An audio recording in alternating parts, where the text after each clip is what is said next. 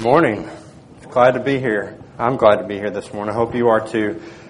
It's probably been about a year since I've been here to speak, so I've been looking forward to this for the past few weeks when I was asked to speak. So I'm very glad to be here with you this morning. Michael, if you can tell me what that is, I will give you $100. Nope. Well, Yancey, any ideas? No. Monty? Nope. No one can tell me what this is. This right here is the process that your body turns what you eat into energy. It's how you metabolize carbohydrates, fats, proteins, things like that, and you get energy. It allows you to walk around. That's one process. There are millions of different steps in this, and they're all so interconnected. And that's how God made you. God made you perfect. He made you interconnected. You can't even imagine how complicated the system is. I don't understand it. I've been studying it for 4 or 5 years now. That's just one of the processes, and there's many different. The human body is just really amazing if you study it. I've been through many different anatomy courses, and the way that it interconnects is crazy. And if I don't know how anyone can be an atheist if you've studied the human body. There's no way that the human body could just do this on its own. It works so perfect that there has to be someone that created us, someone that put that together. The human body's amazing. Just a couple of facts. The heart pumps about 2,000 gallons per day. My car, we drove it here yesterday. We drove 300 miles, and it pumped about 12 gallons. Not that much. Our heart pumps about 200 times that every day. And it runs for 80, 90 years. The body produces enough saliva during your life to fill 2 swimming pools. I'm a dentist. I kind of think that's pretty cool. Y'all probably, I don't know if you do or not. Michael and Danny, y'all can probably tell me how many gallons of water are in a pool, but it's a lot. For the human body just to produce enough spit to do that, that's pretty incredible. Your body circulates a blood cell every minute. So my heart, it pumps and it goes down to my legs. It goes out to my arms. It goes up to my head in 1 minute. It's pretty incredible. Your stomach contains hydrochloric acid, and that hydrochloric acid is what helps dissolve your food and what allows it to be metabolized in your body. But that metal, or that hydrochloric acid, if you put metal in there, it will dissolve that metal. But somehow we're left unharmed. That's because God created mechanisms in our body to produce bicarbonate that will neutralize that acid. The last one, your heart beats about 100,000 times a day and 2.5 trillion times in your lifetime. That's amazing. If you counted to 100,000 times every day and you did that for 70, 80, 90 years, that's a lot of heartbeats. And God made your body to do that. And this morning, we're going to talk about that. The Bible says in Psalms 139, verse 14, I will praise you, for I am fearfully and wonderfully made. Marvelous are your works, and that my soul knows very well. Think about it. You don't have to plug your body in every night like you do your phone. Your body is able to recharge itself. Your body, if you get sick, if you put something in your body that's not supposed to be there, and there's some type of bacteria gets in there, it's able to rid that bacteria. It's able to get rid of that toxin, and you're able to be well once again. Your body works in unison so well together. Your kidneys function with your heart, function with your liver, function with your brain. It all works so well together. Your body's able to fix itself. Like if I were to get a cut on my hand, it would be able to first clot, and then it would be able to regenerate over the next few days, next few weeks. But think about it. When things go really wrong, when you hear of somebody that has like kidney failure or liver failure, when things go wrong, the entire body suffers from it. The entire body is relying on itself. And so when one thing goes bad, the entire body starts to shut down. And this morning, we're going to see that. We're going to see as one part of Jesus' body starts to fail, it leads to other problems and other problems, because all these things are so interconnected. This morning we're going to talk about the crucifixion of Jesus Christ. Now, I've been through a whole lot of anatomy courses, and I really feel like that it has really helped me understand the pain and the suffering that Jesus Christ went through. And this morning I hope that I can give you some of that information. I'm going to try not to make it very complicated this morning. So we're going to talk about the final 15 hours of Jesus Christ's life, from midnight all the way up to his death. And this morning, I'm not trying to be gross. I'm not trying to be insensitive, but I'm trying to show you the facts. I'm trying to get you to understand how bad it really was, how much pain that he went through. And there are going to be one or two pictures up here that are going to be kind of hard to take, kind of hard to look at. But I want you to understand how bad it was. So we're going to start out in the Garden of Gethsemane. A lot of people think, well, when Jesus was crucified, it started with the beating. Well, actually, before he was whipped, before he was scourged, he actually had some problems that were going on in the Garden of Gethsemane. You remember back in the Garden of Gethsemane when Jesus was praying, and he was talking to God all night long, and he was saying, if there's any other way that we can do this, let's do it that way. The Bible says in Luke 22, verse 44, and being in agony, he prayed more earnestly. And then his sweat became like great drops of blood falling down to the ground.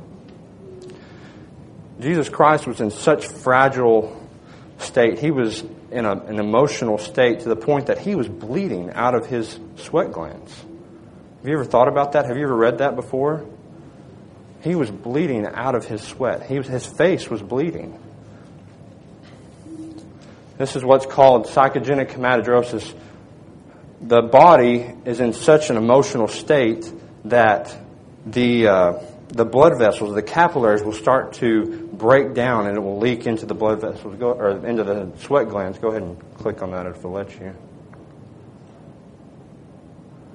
Here's a visual. If we go down into the skin of this, here's a capillary, or this is a sweat gland. And under these emotional and these traumatic situations, those capillaries will begin to break and blood will leak into those sweat glands. And that's what causes that appearance. And it's been documented over history just a couple of times that this has happened. And they've seen it in the past 100 years several times. And every time that they've seen this case, this psychogenic hematidrosis, has been when people are on death row. People that know that they are about to be killed and put to death. And they have to think about that. And the body is just not able to handle that. And it goes into breaking down. The capillaries start to break down. And what I found out after reading about this is that it will cause hypersensitivity throughout the entire body. So anything like if I were to just touch my hand before, it wouldn't hurt. But after that blood has leaked into those sweat glands, it causes pain just to a normal touch. So it's going to make this crucifixion a whole lot more painful than it even was then.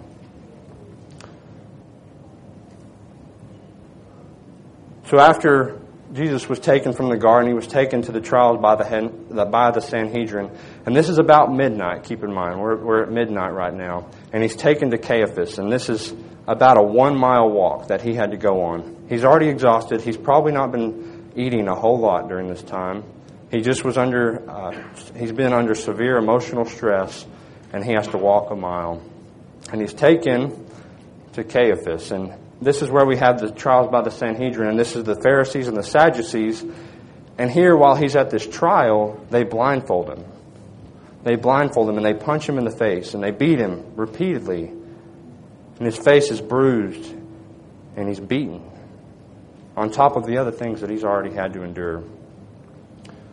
So after this has gone on, they take him to Pilate, and Pilate then, he sends him to Herod, and Herod says, well, there's nothing that I can do with him, and he sends him back to Pilate, and that's when Pilate pronounces his judgment. Herod sends him back to Pilate, and this is when Pilate pronounces his judgment on Jesus. This is when he releases Barabbas. You remember that. He releases Barabbas, and he takes Jesus, and he says, well, what I'll do with him? And they said, well, let's crucify him. And so he releases Jesus to be crucified. And the first part of that crucifixion is the scourging. I don't know if you've seen The Passion, but there's going to be a couple images that I pull from The Passion. And if you remember back to that, they would tie him up to a post or chain. This picture has changed, but they would either chain him or they would tie him up to a post. They'd put both of their arms, they'd take all of their clothes off of them. That way their back was completely exposed. That way they could do as much trauma, as much damage as they could. And these people that would crucify Jesus, that were going to scourge Jesus, they were called legionnaires. And legionnaires, what they were, this was their job. Just like I'm going to be a dentist. Just like you all have your jobs. This was their job. They were to torture. Their job was to whip and to scourge. And they were professionals at this. I went to college. Many of you went to college. This is what they were trained to do for their profession. And they were very good at it. They were extremely good at their job. And many a time there were two on each side of whoever they were crucifying. And one would be beating on this side, and between whips, he would hit one, and the other one would then swing again. That way the victim didn't have any time to recover, and that way the person who was whipping had time to rest and could initiate another blow. This is what's called a flagrum. And Jordan and I made one of these, and this is about what it would look like. You have one long handle. You have something that would tie it to, or back then I guess they knew how to wrap it around. And then on the end of these, you had these metal weights, like this right here. This is a ball of lead just from a fishing line. And what these metal weights were for is so that you would have velocity, you would have momentum whenever you were swinging. Thinking about if you went fishing. If you didn't tie a weight onto the end of your fishing line and you tried to cast, it wouldn't go anywhere. But when you tie this weight, you're able to cast it out a long ways. And then they would take bones from different animals, and they'd tie that onto there. They'd put the leather around that, and they'd make it really sharp. And between the metal and the leather from calf skin and the bone, as those soldiers were whipping, the lead would bruise and would break all the different veins and arterioles and that were in the body. The bone would dig in to the flesh deeper and deeper every time. Can you imagine that? That'd be terrible. That'd be terrible to watch. I've seen The Passion. Many of you have seen The Passion. That's hard to watch them do that. It'd be terrible. Back then, the Jewish tradition was to whip somebody about 39 times. It was believed that if you whipped them any more than 39 times, then they would probably die. And these legionnaires, the people that were administering the whipping, they would be put to death if they put to death that person, because they wanted them to be crucified. They wanted to make them an example back then. And so they didn't want them to die. They just wanted them to endure severe pain. They would shred their back up. I don't know if this next video is going to work. Maybe it will.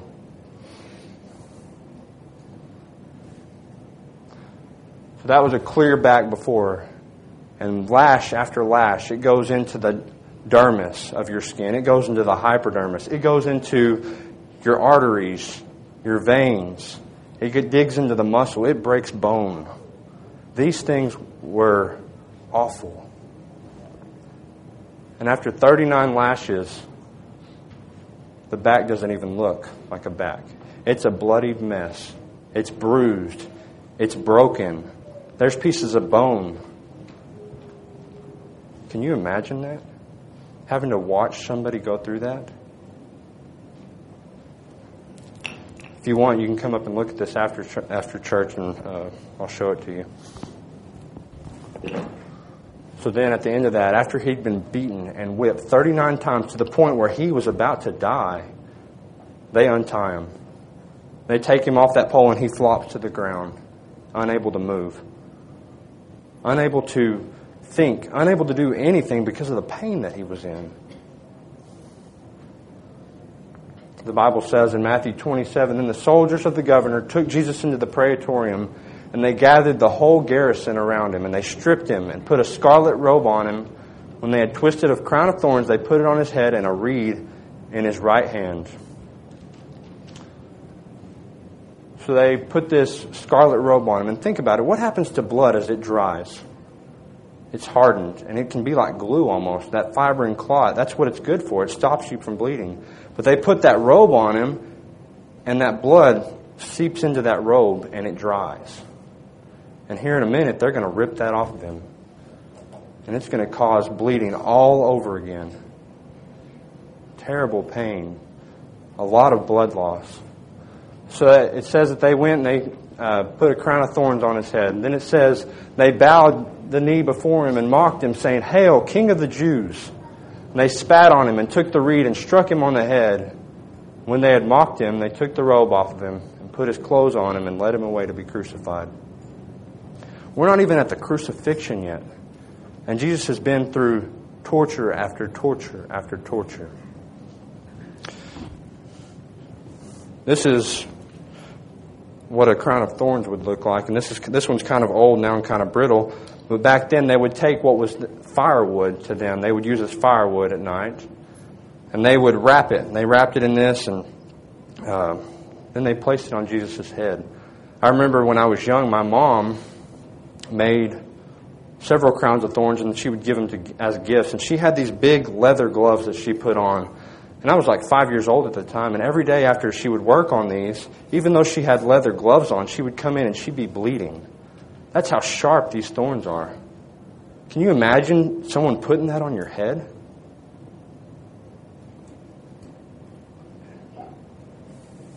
This is a picture of the human head vasculature. And you have the carotid artery, the red artery from down the bottom, and that's what feeds the entire head. It feeds your brain, it feeds your scalp, and that's the most important thing to your body. If your head has no blood to it, then the entire body will shut down, and the body knows that. So when there's blood loss, when blood has gone out of the body, the body will shunt all the blood in the body. It will take it from the hands and from the feet, and it'll put it up to the head. And so the head is one of the most vascular reasons for that very reason, that it needs blood. And so they would put this crown of thorns on him, and it would go and it'd pierce these different arteries and these different veins, and blood would start to seep out. Then they'd get a reed, and a reed was something that they would find in a river bottom there. This is where they'd hit him on the head. Over and over. And they'd hit him. And that crown of thorns would dig deeper and deeper. What kind of people would do that to somebody? Can you imagine just watching this? As he's bleeding from his head. He's innocent. He didn't do anything. He didn't do anything to deserve this. It was our sins that put him on that cross. Our sins that caused him to be whipped. Our sins that caused a crown of thorns to be placed on his head. So they mocked him. They made fun of him. They had this scarlet robe on him. A crown of thorns had already been beaten into his head. Splinters in his head. All kinds of nerves running through your head. It's so painful. And then they would rip his clothes off of him. That blood had already dried. They'd rip it off of him, causing him to bleed more and more again. And this is when they let him outside. And he's continuing to lose blood this entire time. So let's think about this. Let's summarize what Jesus has gone through already. He sweated blood. He was under such severe stress that he sweated blood. He walked 2.5 miles by this point. He's been scourged. He's been whipped. He's been beaten 39 times to the point of death. He had a crown of thorns put on his head and driven into his skull. And then lastly, he had that robe ripped off. We haven't even gotten to the crucifixion yet, and he's been through all this. So when you put all these things together, you get severe blood loss. All of these different things have caused him to lose blood to this point. He's dehydrated. He hasn't had anything to drink. He's walked 2.5 miles. And your blood is made up of like 50% water. And so with all that blood loss, he's losing water as well. So he is severely dehydrated and he's lost a lot of blood. And when you put those together, you get hypovolemic shock. And you've heard of hypovolemic shock, like when you've watched TV shows or CSI or something like that, and someone's been impaled or they've been shot and they've lost a lot of blood. And they call that hypovolemic shock because they've lost so much blood at that point. That's the physical state of Jesus up to this point. Keep that in mind while we continue on. And also remember that we talked earlier about how all these organs work together so well. But at this point, he's starting to lose blood. And what that blood does is it feeds all the different parts of your body. And so as you lose blood, you're not able to feed like your different organs, like your liver. And so those start to shut down, causing problems elsewhere in the body. So at this point, we're going to... this is when they take Jesus from where he was just mocked in the praetorium, and they take him to Golgotha. And what they do is they place this piece of wood on his back. This is what they call the patibulum. And this patibulum is about 5 feet long, and it weighs about 110 pounds. And this is what they would tie down to his back. And think about that. He had just been whipped 39 times. His back was raw flesh. And they put that on his back, and he had to endure the pain of that being on his back. Same thing with the crown of thorns. As it hit him in the back of the head, it drove it farther and farther into his skull. And Jesus would be forced to carry this 600 yards. It's about 6 football fields. He had to carry it the entire way, and he was too weak to do it, so they allowed someone to help him to carry it the rest of that way. And in front of Jesus, they would hold what was a titulus, and it was a sign, and they would hold it like this as they paraded him through the streets. And on that sign, it said, Jesus, King of the Jews. And we're going to talk about that just a little bit more in a minute. So when they got to Golgotha, they untied that board from him, that patibulum, and they threw it down onto the ground, and then they threw Jesus on top of it. The Bible says in Matthew 27, verses 33 and 34, when they had come to a place called Golgotha, that is to say, place of a skull, they gave him sour wine mingled with gall to drink. But when he had tasted it, he would not drink. You know what gall is?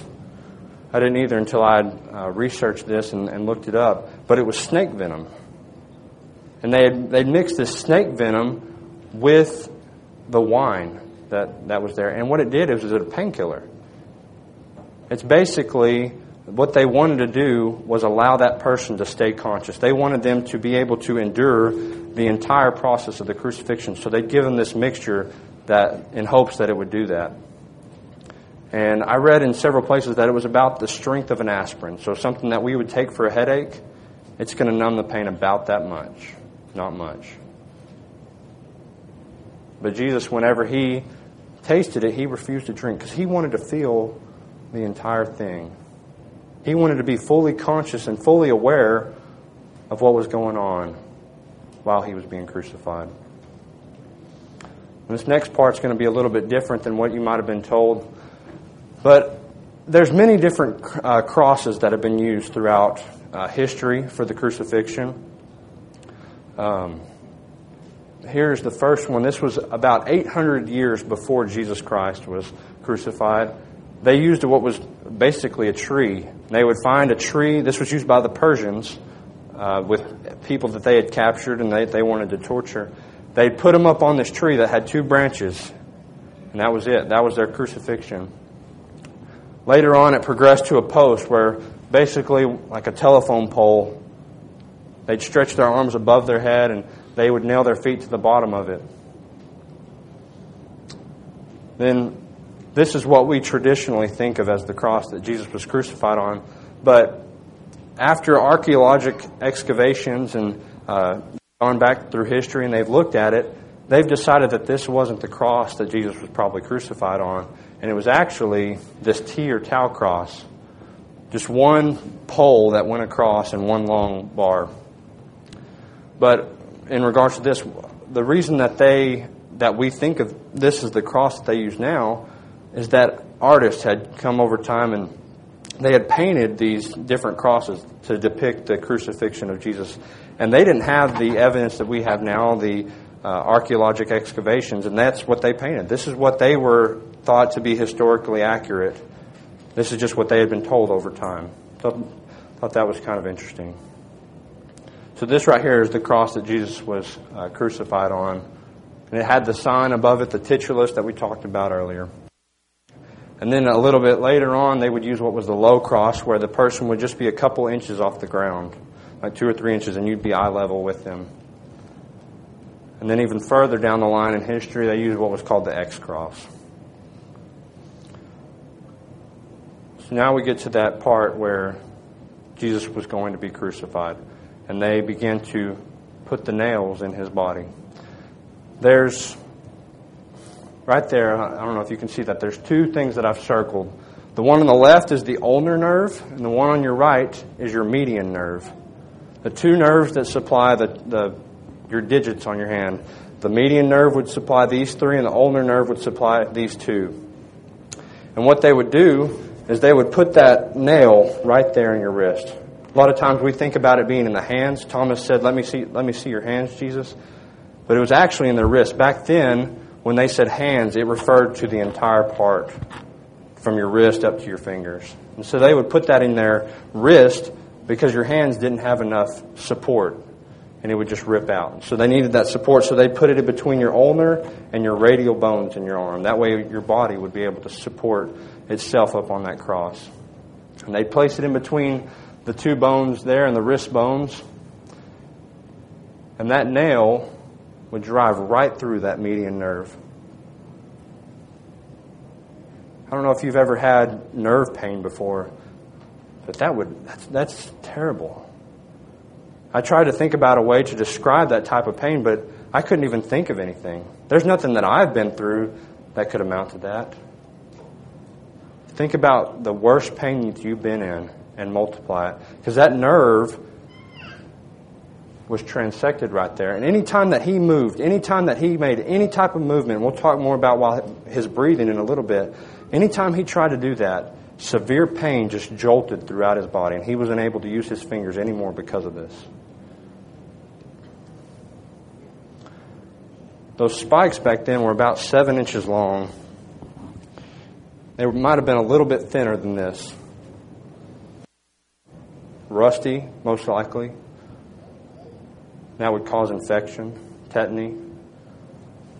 And they would place it right in between here. That way it wouldn't damage any bones. It'd go right through, but it would pierce that median nerve.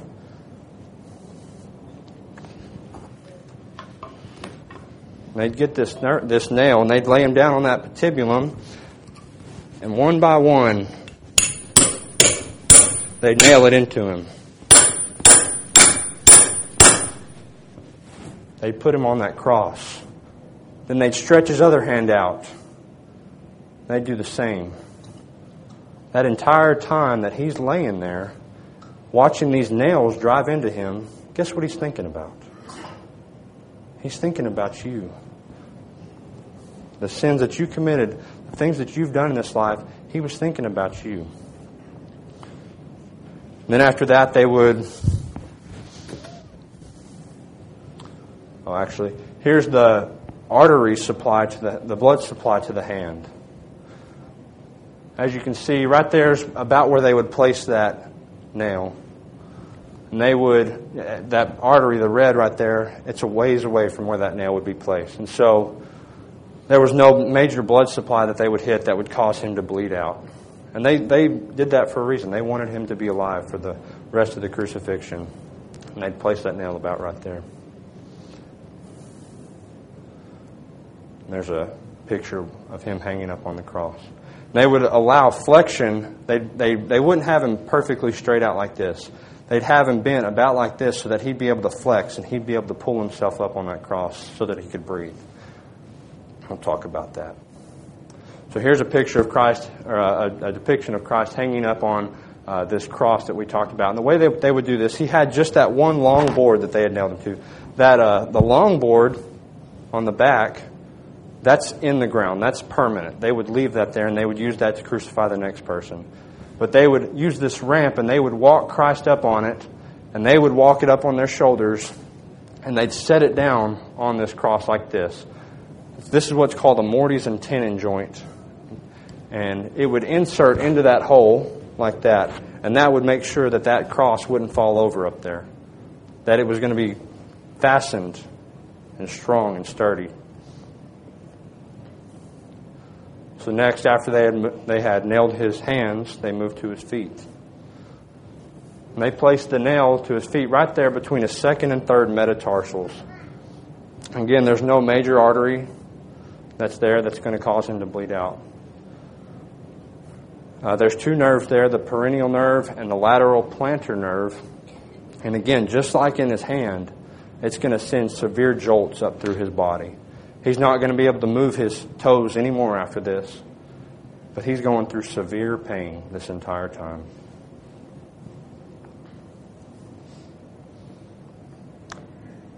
They placed it right about there. Here's the picture of the blood supply. Again, no major arteries that are going to cause any long bleeding. This next picture is going to be one of the more graphic, but this is very real to what it would look like. This is what it would look like right after they had finished nailing him to the cross. They would allow a little bit of flexion in his knees. They would bend his knees about like that, and they nail him to the side. That way he could bend his knees when he needed to breathe. Here's the titulus that they would hang up above that cross, and it would be in two different languages. One in Greek, or maybe three, Greek, Hebrew, and Aramaic. And on it said, Jesus of Nazareth, King of the Jews. They would state what the name of the person was and then the crime, or in this case, there was no crime, that they had committed. And they would hang this above the victim's head so that anybody that was there, anybody that was watching, could know who this person was, and they could mock him. They could ridicule him. Okay, so think about when you breathe. When you inhale, you're having to use muscles in your body. You're using your scalenes in your neck, sternocleidoid in your neck. You've heard of your intercostals, your rib muscles. You breathe in, and those all flex, and it allows your rib cage to open up to where your lungs can then fill with air. That's what we call active respiration. That's what a normal person would do. They'd breathe in, and then exhale would be normal. You just relax. You don't have to tense any muscles. You just relax those muscles, and you will exhale. When you have someone that is being crucified, think about it. Their arms are up above their head. Their lungs are already opened up. Those muscles are already in their active position, so where you don't have to actively breathe in. He would just open his mouth or his windpipe, and all that air would just go in. He didn't have to inhale. He didn't have to push his diaphragm down. It was just automatic. But where we have to just passively exhale, we just relax all of our muscles. What he had to do was he would have to relax his rib cage. And so he would have to flex his biceps. Think about that. The pain of that nail twisting in his wrist. It would rotate, and it would just puncture that nerve even more. He would have to use his abdominal muscles to pull himself up. He'd have to rotate his feet and stand up on that cross. Can you imagine that? Going through that? And he would do this one time. That entire process just to get one breath. Just to breathe one time, and then 10 seconds later, he'd do it again. And I don't know how much you know about the respiratory system, but when you breathe in oxygen. And that oxygen is what goes through your body to allow it to give nutrients to the rest of your body. And whenever that organ is done using that, it gives off carbon dioxide. You've heard of carbon dioxide. And when we exhale, that carbon dioxide goes out. It's not oxygen anymore. It's carbon dioxide. But if you're not able to exhale, like as someone that's on the cross, someone that can't exhale normally, that carbon dioxide begins to build up in the body. And it becomes very acidic Respiratory acidosis, I don't know if you've heard about that. But your body builds up this acid, and it causes other organs to shut down. Your kidney's not unable to function anymore. Your heart is having trouble pumping now. Your lungs aren't able to get the nutrients they need. And this is what they call the cycle, the vicious cycle of carbon dioxide. Because the more you get in, the more it causes organ failure, allowing you to get less out, less CO2 out, which then it just is a cycle where you just constantly are retaining that CO2, causing problems throughout the body. I want you to think about this. Jesus Christ spoke 7 times while He was on the cross. Whenever we're talking, we have to breathe in to speak.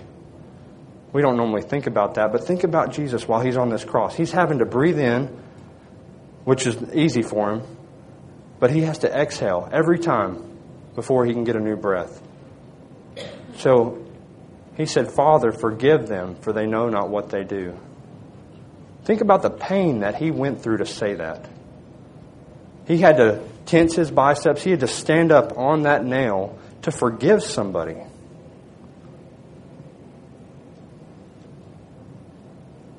To forgive somebody. He said, today you will be with me in paradise. He was telling that to the thief. He said, well, woman, behold your son. And then to his brother John, He said, behold your mother. And He was saying basically, take care of her. It's your job now to take care of her.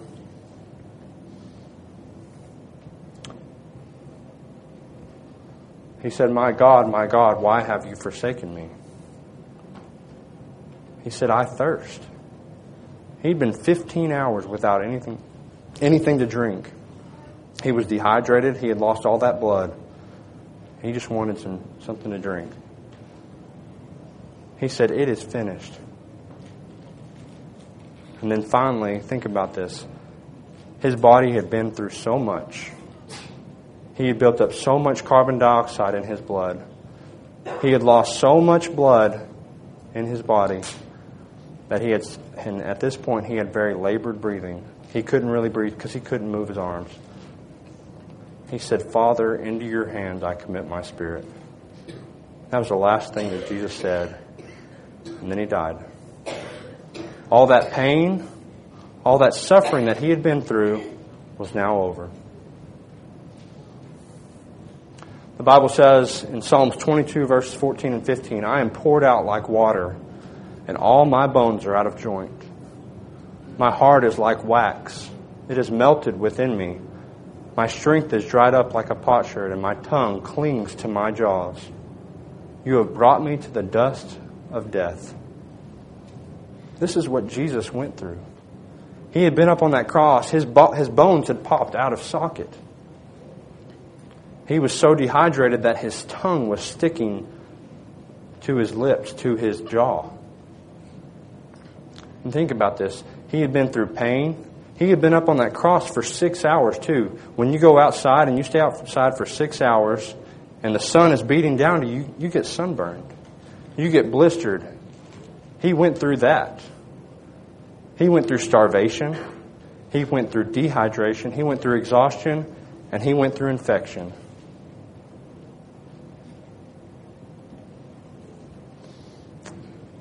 These 15 hours that he had been through on that cross left him completely drained. He couldn't move the rest of his body. His body, at the point of his death, was basically just pumping oil, sludge, because there was no water in it. And his heart was having a hard time pumping.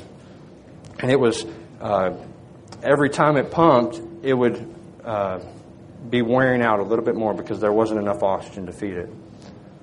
And at 3 p.m. in the afternoon, 6 hours after he had been placed on this cross, he cries out, he lowers his head, and he dies. All that pain was now over. At this point in the crucifixion, what they would normally do is they would go through to each of the people that they were crucifying after it was late in the day, and they would break their legs. This is what they called the crucifracture. And the reason they would do this is they would break their legs. If you remember back to whenever he would have to expire out, he would push up with his legs, and that would cause him to breathe out. If you break their legs, they're not able to expire anymore. And that carbon dioxide would build up so much to the point where that person would then pass away. But when they came to Jesus, he was already dead, and they didn't have to do that to him. The Bible says in John 19, verse 34, "But one of the soldiers pierced his side with a spear, and immediately blood and water came out." I think it's really interesting that there's a distinction here. Blood and water. Normally, whenever you puncture somebody, you just see blood. You don't see water come out with it as well. This right here is a picture of the heart. Right in the middle between the two lungs. And then surrounding the heart, that white layer is what they call the pericardium. And that pericardium is there to protect the heart. It encapsulates the heart so that it isn't harmed by things moving throughout the body. But that pericardium is impenetrable to water. Water can't go out of it. And so what happens in these extremely fragile states where you don't have very much oxygen and very much blood in your body, that water begins to leak out of your blood vessels. And it moves from the heart into this outer layer called the pericardium. And the heart, because of this stress, the pericardium was building up so much water, it would cause the heart to be compressed, and the heart wouldn't be able to pump like it should. So after his death, when that soldier came up and they pierced his side and up into his heart, that spear punctured that pericardium and water came out. Then as that soldier went even further and punctured the heart, that's when the blood came out. I want to talk about blood for a minute. Or actually, we'll do that in just a minute. The death of Jesus. Jesus had just passed away. And if you're looking for one specific thing, which I thought I was whenever I was putting this lesson together, if you're looking for one specific thing that killed Jesus, there wasn't one specific thing. There were at least three main contributory factors. The first one is heart failure. We just talked about these pericardial effusions and how they would compress to the point on the heart where the heart wouldn't be able to pump. He also went through what was called asphyxia, and asphyxia is lack of oxygen. Because of that buildup of CO2 in his body, of carbon dioxide in his body, it would lead to organ failure. And then lastly, we already talked about this hypovolemic shock. He had been through so much blood loss to this point that his body was beginning to shut down because he didn't have enough blood to feed his body. Let's think about blood for a second. The human body has about 5.6 liters of blood in it.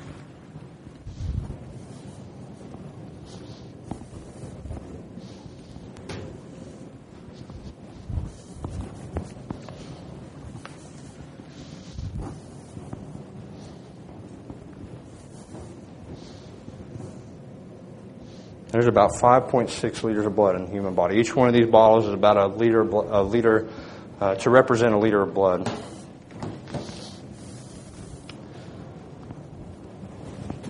What did that crucifixion, what did that blood mean to us as Christians? Well, we read several times throughout the body that without blood we wouldn't be able to have forgiveness of sins. It was Jesus Christ's willingness to go on that cross, to be beaten and whipped, to go on that cross, to have his hands nailed, and his blood shed for us. Without that, we wouldn't be able to be free from our sins. So I want you to think about whenever he is in the Garden of Gethsemane and he's under severe emotional stress and his sweat is blood. He's bleeding out sweat, or he's sweating out blood because of the pain that he knows that he's about to endure. The entire time that he does that, he's thinking about you. He's thinking about the sins that you've committed, the things that you've done to put him on that cross. He's thinking about you. And he's doing that for you. Think about when they take his clothes off of him and they put him on that board. They start to whip him. They tie him up to that board and they whip him so bad that he is about to die. He has lost so much blood. And then they lay him out on the ground and he's there, mauled. His back doesn't even look like flesh anymore. Think about whenever they placed that crown of thorns on his head. They placed that crown of thorns on his head, and they beat it. They hit his head so many times, and those thorns drive deeper and deeper and deeper into his skull. That entire time, he's thinking about you. He's doing that for you. Think about when they put that robe on him, and that blood dries, then they rip it off of him, re-exposing all that blood, causing him to bleed all over again. His back is still a mess, bleeding. The entire time that he's doing that, he's thinking about you. He did that for you. They take him to the cross and they nail his hands in. When he's looking over at them hammer those nails, he's not really thinking about the pain that much. He's thinking about you. He's thinking that he's doing this for you, and he knows that without doing that, we wouldn't be able to have forgiveness of our sins. He's thinking about us that entire time. And then lastly, after Jesus has already died, and they puncture his heart, and the last of the blood in his body flows out. He did all of this for you. He went through all of the beatings, all of the cursing, all of the they made fun of him. He went through all of that. The mocking, the pain. He went through all of that for you and for me. And praise God that he did. Because we wouldn't be where we are now. We wouldn't be able to have the forgiveness of sins that we do.